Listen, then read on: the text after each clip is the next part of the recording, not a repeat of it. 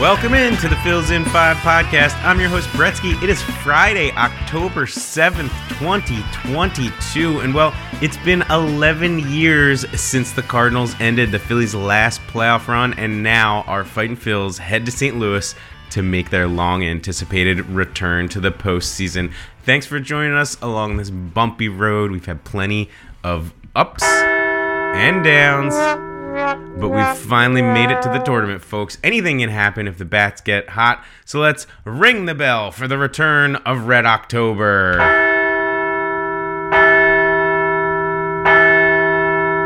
And we'll recap the week. The hangover Phils did not have it on Tuesday and nearly got no hit. Justin Verlander was just awesome over 6 innings. Most of the Phillies veterans sat, but then they busted up the potential combined no-no in the 9th, so we'll forgive the 10-0 loss. That was number 11,186 of all time. They followed that up with loss 11,187 on the last day of the season. This time, a 3-2 defeat. Bailey Falter got the start, but he pitched just 1 inning as he preps for a bullpen role in the playoffs. And the Phils regulars let their regular season drift away. They finished 87-75, not quite the 90 wins we were hoping for, but with the new rules and the extra playoff spot, that's good enough. So on the injury front, we got some positive news out of Brad Hand this week. He threw without issue, could be back in time to make the playoff roster. Badly needed depth for the bullpen. We also mentioned you're going to see Bailey Falter in the bullpen. They're probably going to hold Noah Syndergaard off the roster in anticipation of potentially making a start in the next round if they need him. We'll have to see. Still waiting the final playoff rosters on Friday morning. We also got some word that Edmundo Sosa is traveling to meet the team in St. Louis. If he's cleared, he could get that final spot. Otherwise, it might be Dalton Guthrie. Derek Hall will have to wait around and see. We're not going to get the roster until closer to the game time. All right, let's take a quick look around the league. The playoff matchups are set in the wild card round. There's a couple teams that get a bye, the Dodgers and the Yankees, and then also the Braves, and I don't even remember the other AL team that gets the bye. But in the first round, the Guardians and the Rays will be kicking off. Shane McClanahan versus Shane Bieber. The Mariners are going to be at the Blue Jays. Luis Castillo versus Alex Manoah. And then the Padres at the Mets. Yu Darvish versus Max Scherzer, all getting kicked off on Friday. We've got baseball all day today, starting at noon with the Rays and the Guardians game, and we're going to go all the way up in the final game, and the night's going to be that Padres Mets at 8. Phils are playing at 2:07. Cannot wait. Our key question of the day: can the bats keep it going and wake on up? We saw Kyle Schwarber kick into the gear over the season's final week, hit a pair of bombs in the clincher, finished with 46 homers on the year. Bryson Nick scuffling since return from injury. JT is always hot, it seems like. Reese can get there in a hurry.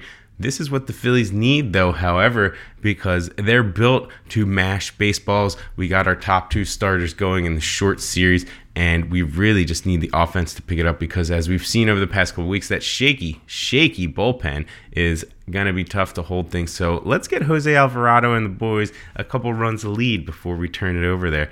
What do you say? All right, up next, a best of 3 in St. Louis in the wild card round of the playoffs. The Cards wrapped the season batting .252, good for 10th in the MLB, but averaged 4.77 runs per game. That's the 5th best total. Also a top 10 team in ERA with a 3.79 ERA, and they fare very well in limiting the home run balls.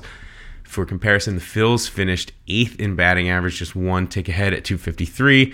Slightly behind in runs per game, 4.61, and their ERA was a bit worse at 3.97. So overall, the Cards have put together a more complete statistical team.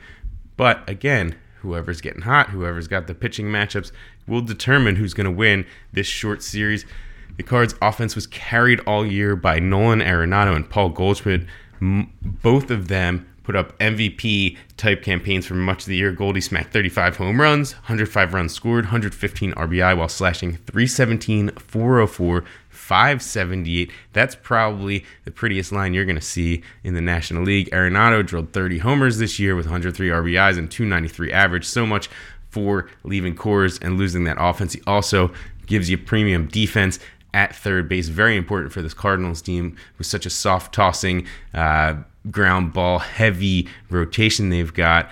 The pair, however, did struggle mightily down the stretch. Goldschmidt batted .250 with just a .363 slug over his past 30 days, and Arenado /244 with a .319 base and a .390 slugging percentage. So they just combined for 4 home runs over the season's final month, while both slugging sub 400. It wasn't all bad in September for the Cardinals, however, because Albert Pujols discovered the fountain of youth, and he surged down the stretch with a .662 slugging percentage in the last 24 games. We all saw how he was hitting home runs every couple of days to chase down that 700 career home run total. It'd be fun whenever a lefty gets on the mound to see when the Cards are going to mix Pujols in.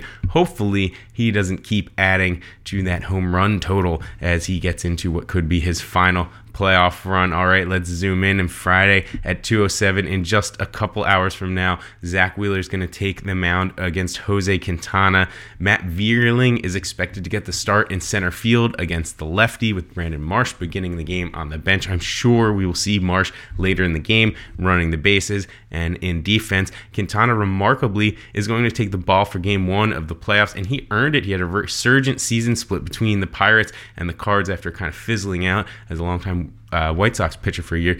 2.93 ERA on the year, 1.21 whip, so giving up some hits, but keeping the ERA low. The veteran lefty has been getting it done pretty much all season with his pinpoint command. Works a 4-pitch mix. It was just awesome down the stretch. Since the beginning of August, he's got a 2.01 ERA, and go back a couple more weeks, since mid-July, a 1.67 ERA. He didn't allow more than 2 earned runs in a start over his final 14 trips to the mound. This guy is absolutely rolling, but he's not that kind of blow-away pitcher. They rely on ground balls and defense and command, so hopefully the Phils bats can look at Quintana. They're not intimidated. This is a far cry from what you would see if you were the Padres, where you're getting Max Scherzer today and probably Jacob deGrom tomorrow. And so the Phils kind of got a break, slotting in against the Cardinals on Saturday at 8:37. The game will be scheduled to get going. Aaron Nola takes the mound versus Miles Mikolas. Of course, Nola was nearly perfect last time out, and we're going to need more of the same. September, Aaron Nola may stink, but October, Aaron Nola is the one that's going to get us where we need to go. Mikolas, on the other hand, veteran right-hander, had a 3.29 ERA, 1.03 whip. Very good in his what would end up being a career year. Looks like it'll be a career year. Third most innings pitched in the league. He limits the walks. He throws a 4-pitch mix with mostly a 4-seamer, slider, a sinker, and a curve. Mixes in the occasional changeup. Mikolas has been very steady lately, ending the season with 4 quality starts in the last 5 turns.